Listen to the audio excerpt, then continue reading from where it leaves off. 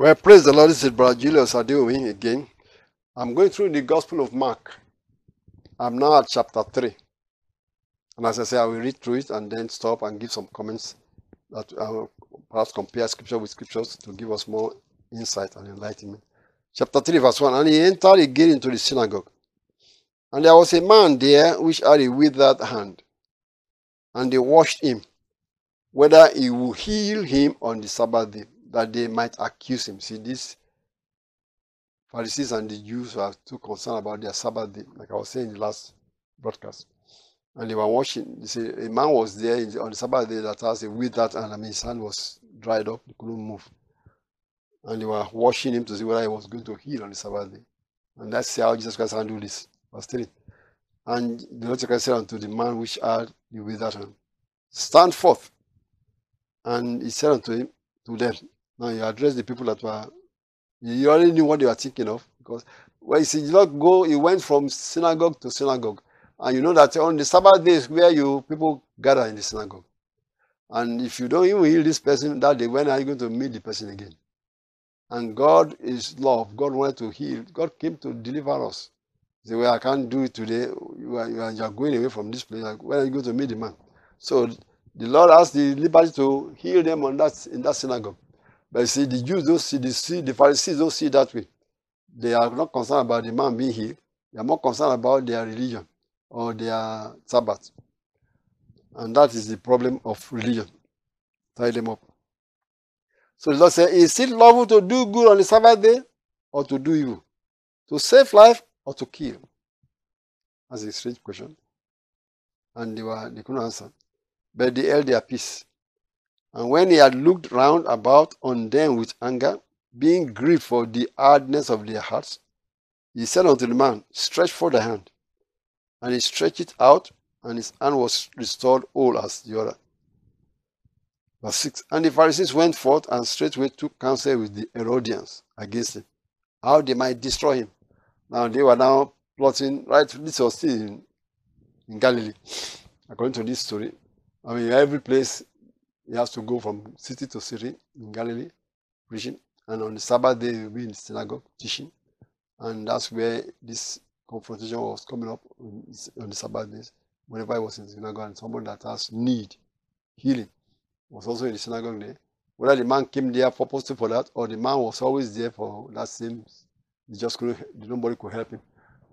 But here comes the Messiah, and he could help him, and they wanted him not to help the person, because it's a Sabbath day. What kind of a Sabbath day is that? God wanted to help humanity. So Sabbath or no Sabbath. So that was their problem in that generation. But these people wanted to go and find a way how they might destroy him. They are now talking to the Herodians. Herodians are the servants of Herod, King Herod, who was a non-believer. And Herod was one that killed John the Baptist, the prophet. And they are now saying, well, maybe we want Herod to get rid of this man also. Verse 7 of Mark chapter 3. But Jesus withdrew himself with his disciples to the sea. And a great multitude from Galilee followed him, and from Judea. Verse 8. And from Jerusalem, and from Idumea, and from beyond Jordan. And they about Tyre and Sidon, a great multitude, when they had heard what great things he did, came unto him. Verse 9 says, and he spake to his disciples that a small sheep should wait on him because of the multitude, lest they should throng him. For he had healed many, insomuch that they pressed upon him for to touch him, as many as had plagues. Now look at that verse 10. Many times many of us are praying that Lord send revival, send revival. What I notice here is that we better be ready for the revival. But when the revival broke up in the days of the apostles, even in the days of the apostles, after Christ resurrected and went up, and the Holy Ghost was downpour. That they said that the people were coming to Jerusalem with sick people, carrying sick people into the streets of Jerusalem. It made the rulers of Jerusalem to be angry. So when we call about revival, don't think it will be welcomed by the government. Revival we are asking for, and God is going to send another mighty revival through his body of Christ. But don't think the governments of the nations will like it. Don't think the hospitals will like it. People that are in the hospital that are sick, when the revival break up, some believers may go to the hospital and just pray for them and they are healed. Pray for them and they are healed. And people wanted to be discharged. When the doctor was not satisfied, they say, what's happening? The hospital want to make money. The hospital want for them to stay there at least 3 days. But maybe the second day they are leaving. They are healed. The hospital is making money by them keeping there and making money by charging them $100 a night. Not to talk about the food and talk about this, they are feeding them. When they were being delivered and healed and hospitals being discharged and being emptied, the hospital staff will be angry because they say, well, we have to lay off nurses. We have to lay off doctors. The medical world will be angry if something like that is happening. The government will put a law not to allow this to happen. So don't be thinking when revival comes, oh, everybody will be happy, everybody will love it. The day Apostle Paul make a lame man to walk, that same day they stoned Apostle Paul. They stoned him to death. Why? They should be happy that somebody that had been lame from his mother's womb was healed. No, they are not happy about that. They first call him, maybe he's a god. And he said, we are not gods. There's some enemies who don't like what Apostle Paul did, came and tricked this one and said, stone these people, they are deceiving you. And they stole them. So they'll just know that it is a warfare between the kingdom of God and the kingdom of darkness. And the kingdom of darkness is still ruling these governments. The kingdom of darkness is what is going on all over the world. That's why they are more interested in the money making. They are more interested in the gentleness, quietness of their city. When the apostles begin to heal the sick, they say people line up in the streets of Jerusalem so that if Peter is passing by, even his shadow can heal them. And that was happening. But who are these people lining up? It's the sick, the afflicted. And you know the sick are not well dressed. Don't think they will be well dressed in suits. Many of them are sickly. And you can see from their body that most of those rabbis and Pharisees don't want these people in their neighborhood. Why? Because they are like homeless people or they are so sickly people. And they are now putting their best on the streets waiting for the apostles. They don't like that. They want these people to not to come to their city. So don't ever think that revival is going to make everybody clap for you and the city will give you a key to the city. No, they might stone you. So that is what you see. When Christ started healing the sick, the Pharisees didn't like it either. They didn't like it. Because why? Because they were, what I'm trying to point out, they were strongly to touch Jesus. Who are these people trying to touch him? People that were sick, the leper, this, and you can imagine how they all look like. They were not well dressed, they are ragged, and they are trying to touch him because they said that when they touch him, they will heal. So are we ready for that? That's what I'm saying. Or we are more preferred to be in our dignified pyramidic temples with suits and ties and white shirts that the sick that has a mucus in his nose shouldn't touch us. You see, we better rethink this thing and get ready to serve the Lord, ready to be among the paupers. That's what I'm just saying. I'm just preaching. I'm on my what do you call it? on my horse right there. But see, what you are saying is that when Christ was healing the sick, the people that were sickly and afflicted, they were pressing upon him to touch him. And these people that are pressing to touch him are not the dignified men or women. They are the sickly, the afflicted, the one that has a running nose and mucus on their nose, or leper, fingers already eaten away with disease. If you are thinking these are contagious, you are not knowing Christ. Because all those things, Christ has taught about what doctors call contagious diseases. You see? So we need to rethink our life and believe God that, Lord, we are following you, Lord, and we are going to serve you and not serving dignified positions ourselves. See, that is what I'm talking about. Think about it, that they are trying to touch him. If they are trying to touch you, you can say, don't touch me, you are sickly. Don't touch me with your vanilla touch. or HIV disease. Oh no, those doesn't come upon we says of the Most High God. Number one, number two, their dirtiness does not affect them. You have to touch them. Christ touched the leper, which the Pharisees will not touch because they think it's contagious. No, sir.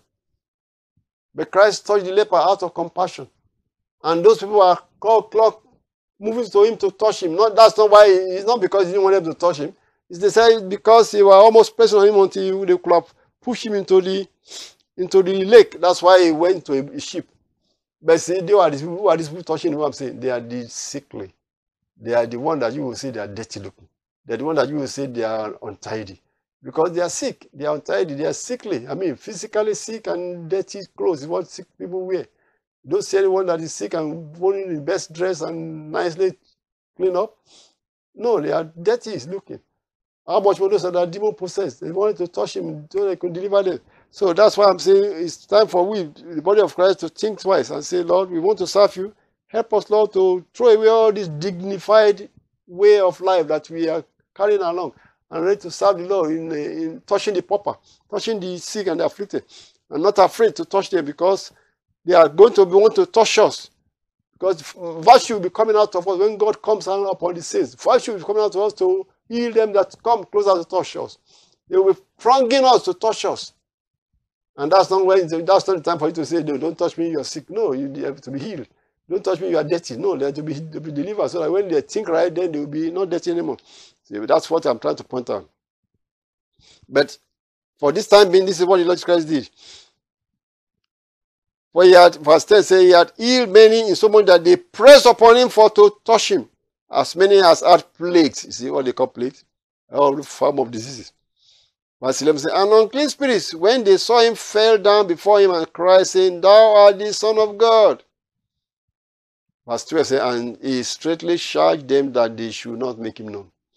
And he went up into a mountain and called unto him whom he would. And they came unto him. And he ordained 12 that they should be with him, and that he might send them forth to preach, and to have power to heal sicknesses and to cast out devils. Now, verse 16 is going to list the name of the 12 apostles that Christ called, separating them from the rest of the disciples so that they are going to be committed to be following him wherever he goes. The commitment, which means they are no more going to be going to the business and coming back in the evening. Sometimes people just go to their place of work and come in the evening to listen to teacher. Now he's saying, now you guys I'm selecting you to be committed to going, because they are going every morning, every day, not just the evening time, not just weekend. When I was preaching in Nigeria, when they sent me out, I would go after work because I was still an engineer working. But after work, 5 p.m., I drove my Jeep to the next village. Very soon I have 1 or 2 people that will go with me. I go to the next village and preach until it's too late in the night. When I couldn't see, when it's getting dark, like 7 p.m. it's getting dark, then I have preached for 2 hours. But if I have to drive almost 1 hour to go to the next village, I only have 1 hour to preach. So, but to say, that was then. But when Christ was preaching, it was not going only in the evening time. It was going in the morning, afternoon, evening. So those people were committed to have no other job or just to follow him. He was preaching to them in the marketplace. He was preaching to them in the synagogue. He was preaching to them in the street, because he had only 3.5 years. He already knew that he has only 3.5 years to do this thing in Israel. And it's a big place. Even this planet we are in is a big place. For one person to even cover just a place called Israel, which is a small country compared to bigger countries, is a tough work. But the Lord did call 12 people that will continue the work after he left. So this is verse 16, and it's listing the name of the disciples, the apostles that Christ chose. Verse 16, and Simon is surnamed Peter, and James the son of Zebedee, and John the brother of James. He surnamed them Boanerges, which is the sons of thunder, and Andrew, and Philip, and Bartholomew, and Matthew, and Thomas, and James the son of Alphaeus, and Thaddeus, and Simon the Canaanite, and Judas Iscariot, which also betrayed him, and they went into a house. Now, when you look at the name of these disciples, you see the Lord giving, Mark giving the second name that Jesus Christ gave them. He said, the sons of Zebedee, call them Boanerges, means the sons of thunder. Now, this was reported that he called them sons of thunder possibly because the Lord knew that they would be the one that will want to call fire upon villages. God saw that ahead of time. That's why he named them sons of thunder. And truly, when they were many second year or third year or something, and they were going through the villages of Samaria, and they said the Samaritan didn't receive Jesus Christ. And James and John, his brother, said, let's call fire upon this village, like Elijah did. And Jesus Christ laughed and said, sons of thunder indeed. That's why he already named them sons of thunder before that occurred. Because God knew their character before he even called him. The same thing, he called Simon a rock. He changed his name to a Peter. It's a rock. And means that he was solid. So that was how the Lord give those names. Now, here is one that was said to be Simon the Canaanite. And that's verse 18.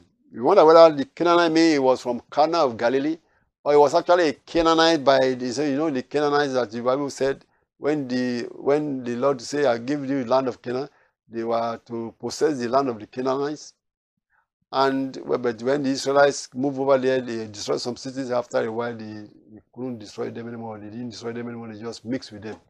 So it's possible that Simon the Canaanite means he was a Canaanite by what you call ethnicity. Or they're talking of the Cana of Galilee. There's a city called Cana of Galilee or Cana of Galilee, whatever they call it. But that Cana of Galilee was just a city where Jesus Christ turned water to wine. So if people come from a particular city, they may also use the name of the city to call them and say Simon the Canaanite, like say Jesus of Nazareth. See, Jesus of Nazareth. Simon the Canaanite. Sometimes they use the name of their town to identify them that we are talking of Simon that is Canaanite, not Simon Peter. You see, but it could also mean that it was actually a Canaanite. Means it was not really Jew, but it was a Canaanite by ethnicity. But we do not know which one was referred to, because in many ways in the scripture, in the Old Testament, they mentioned the name of Caleb. Caleb in the Bible, that we all know, that was a man of faith that will follow Moses, and the Lord says Joshua and Caleb are the only two people that will lead the people. The Bible says Caleb was a Kenizzite. You wonder, what does Kenizzite mean to you? Because there's a tribe called the Kenizzites. But you see, and then of course when they left Egypt, there are so many mixed multitudes that follow them. So they are not all Jews. It's a mixed multitude to follow them. So could it be that Caleb was actually not a breed of the Jews? He was just a Kenizzite that followed them, but he has been living among the Jews. He believed in Jehovah. Because when you look at the tribes in the Canaan, in that land, the Kenizzites were also described as another group that were expected to be, you have the Kenizzites and so on, so Hivites and so on, that were in the Canaan land. So they mentioned the Caleb, the son of Jephunneh, they call him the Kenizzite.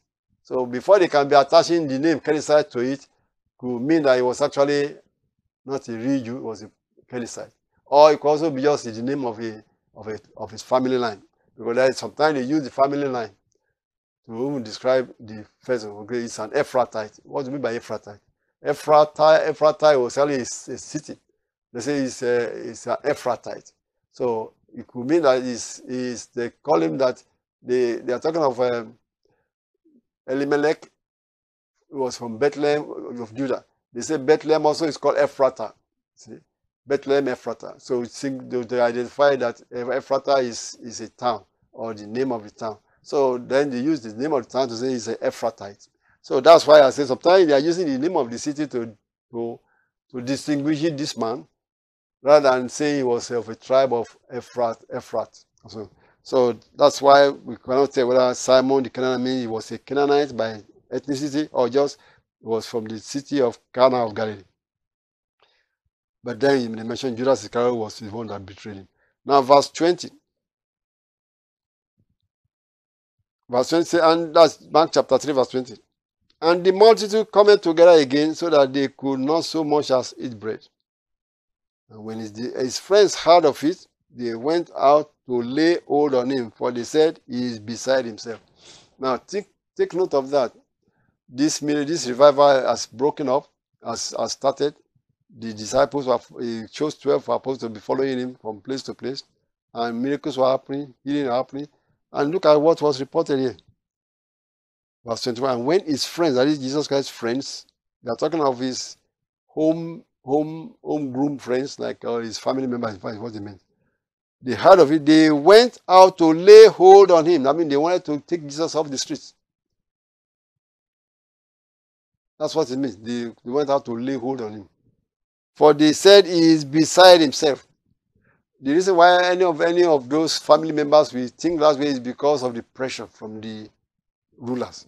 Because they said these people are now thinking he has a devil. He's talking to these demons.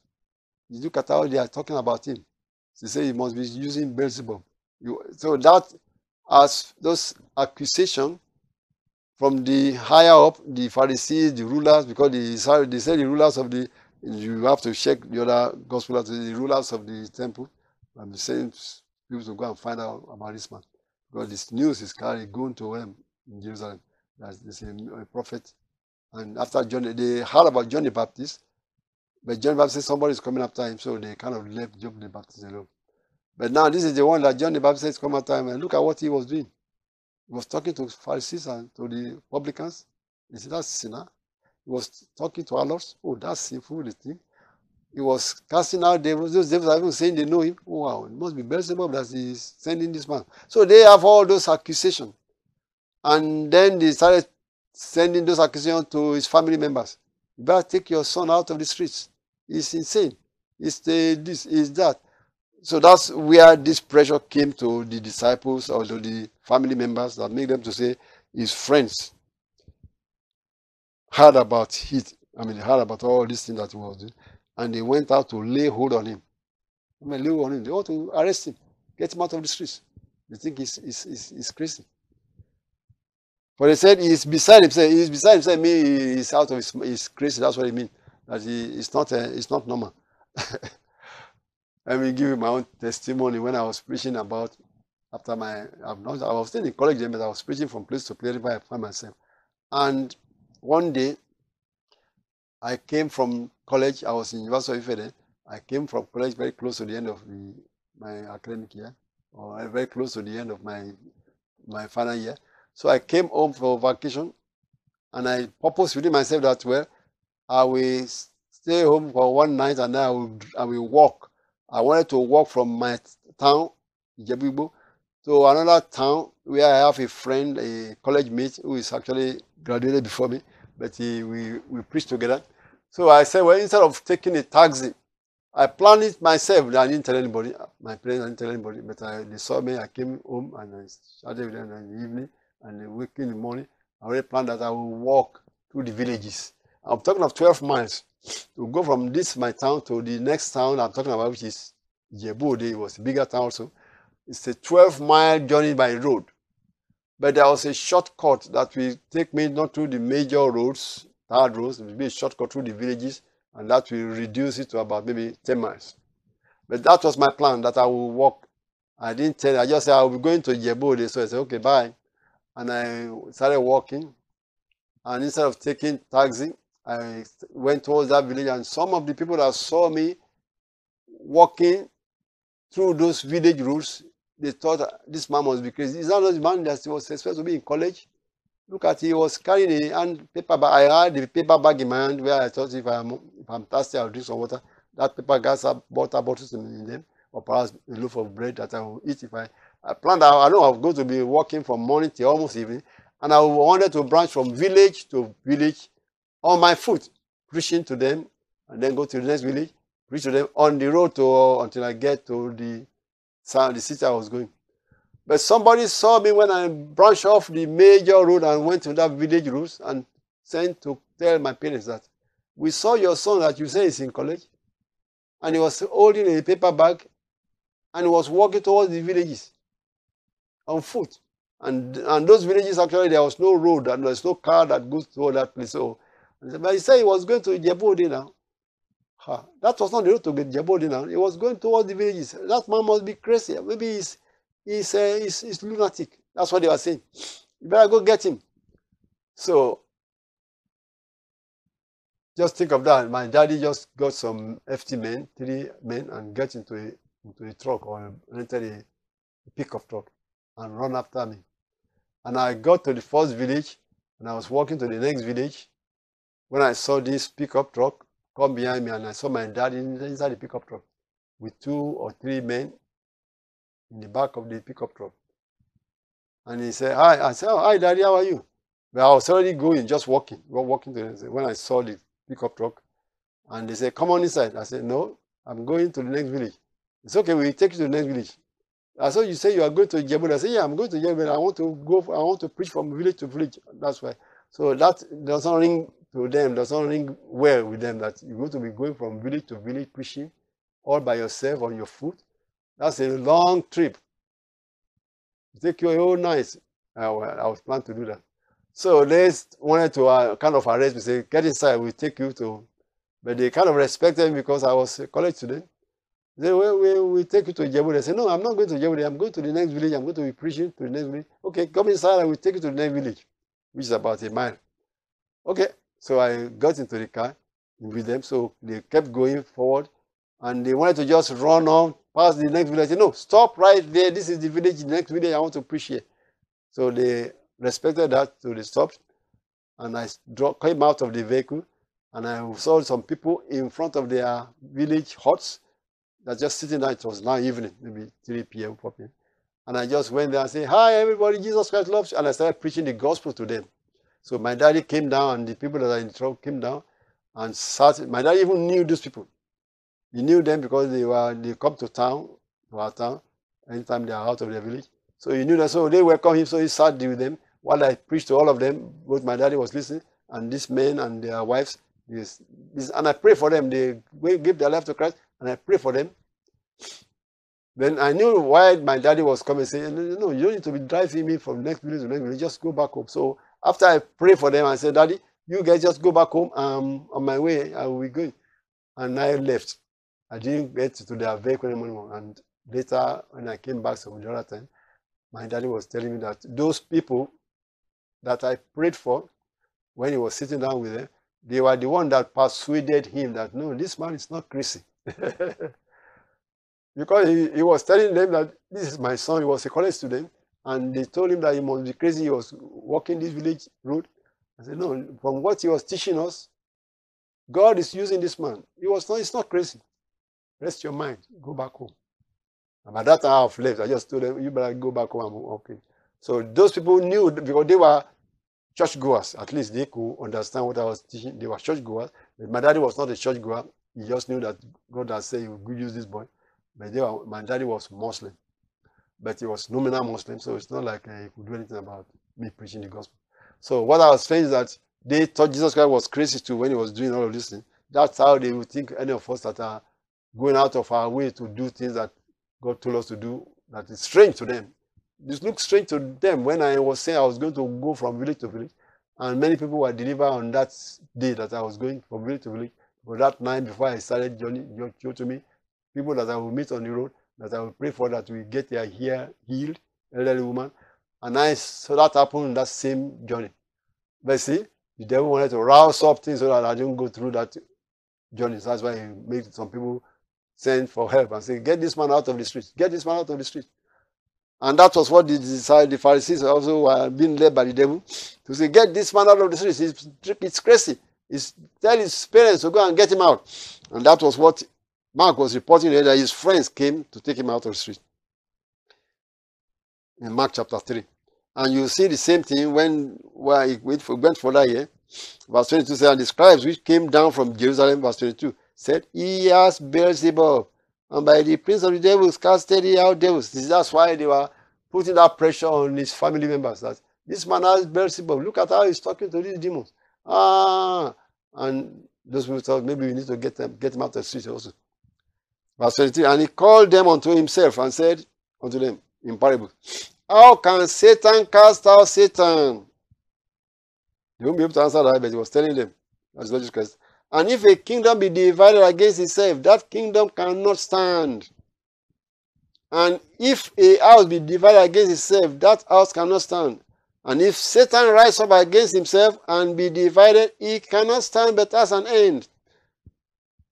He's telling them that you think I have a devil, I'm casting devils out by the power of the devil, then that means the devil himself is attacking his own kingdom. This is a kingdom against kingdom. Jesus Christ is the head of the kingdom of God, and he come to attack the kingdom of darkness. And that's what they couldn't understand, that they thought it was because they themselves they claim to be following God. They don't have this power. They think anybody that has that power must be from another side. Verse 27 said, Christ went continue and said, no man can enter into a strong man's house and spoil his goods, except he will first bind the strong man, and then he will spoil his house. In short, he's saying that Satan is already bound by him. That's why he could spoil the house of Satan. Verse 28, verily, verily, verily I say unto you, all sins shall be forgiven unto the sons of men, and blasphemies wherewithsoever they shall blaspheme. But he that shall blaspheme against the Holy Ghost has never forgiveness, but is in danger of eternal damnation. Now, what did Lord mean that? He was telling them that they are blaspheming against him, saying he is using the power of Beelzebub to cast out devils. And he says he's forgiving them. He said, but if they blaspheme against the Holy Ghost, means when he will send the Holy Ghost to be doing the same thing through the disciples, which are we, the apostles and we. When we begin to do this, Holy Ghost is doing through us, so that if they blaspheme, then they will not be forgiven when they are blaspheming against the Holy Ghost. In another place, it's told that if I cast out devils by Beelzebub, how do your sons, means the apostles that is sent on them, how do you cast them out? They will be your judges. So those are all these ways the Lord using, indicting against those Pharisees that was accusing him or blaspheming against him. Verse 30. See, because they said he has an unclean spirit. Verse 31 said, there came then his brethren and his mother, see what I'm talking about? And his mother, and standing without, sent unto him, calling him. Now, this is the example I'm trying to point out, because he already said it to us in verse 21, that his friends came to take him out of the street.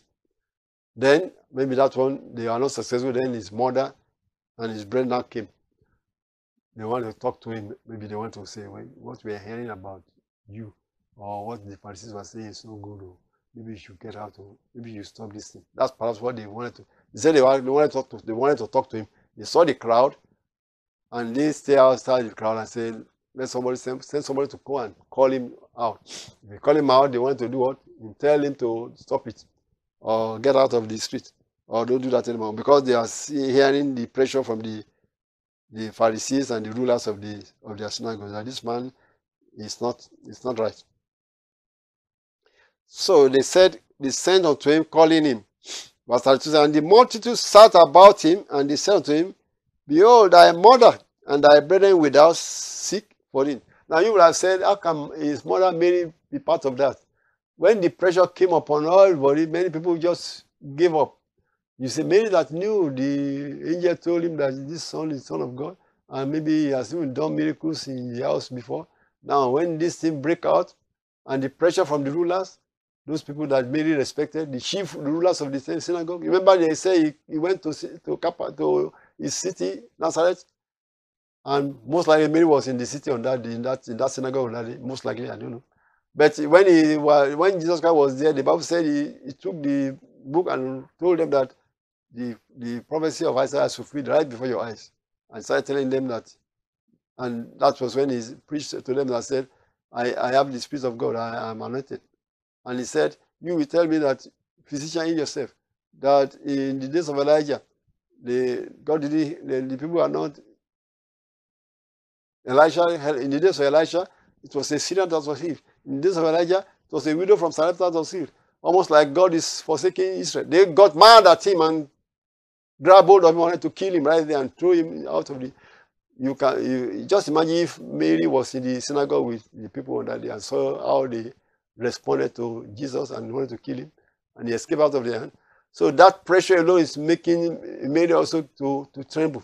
So that's what I'm trying to point out. It's enough to make any person to tremble. So now if they came and challenged Mary and said, well, get your son out of the other way, we are going to stone him.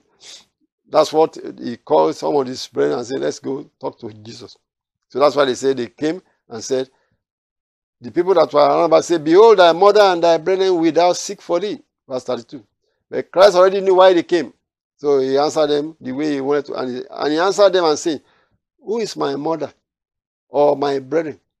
And he looked round about on them which sat about him and said, behold, my mother and my brethren. For whosoever shall do the will of God, the same is my brother and my sister and mother. Almost like saying, well, if they are, he knew why they come, so that's why he responded to them like that. That anyone that do the will of God is my mother and my brother and my sister. So he didn't go to attend to them because he knew why they came.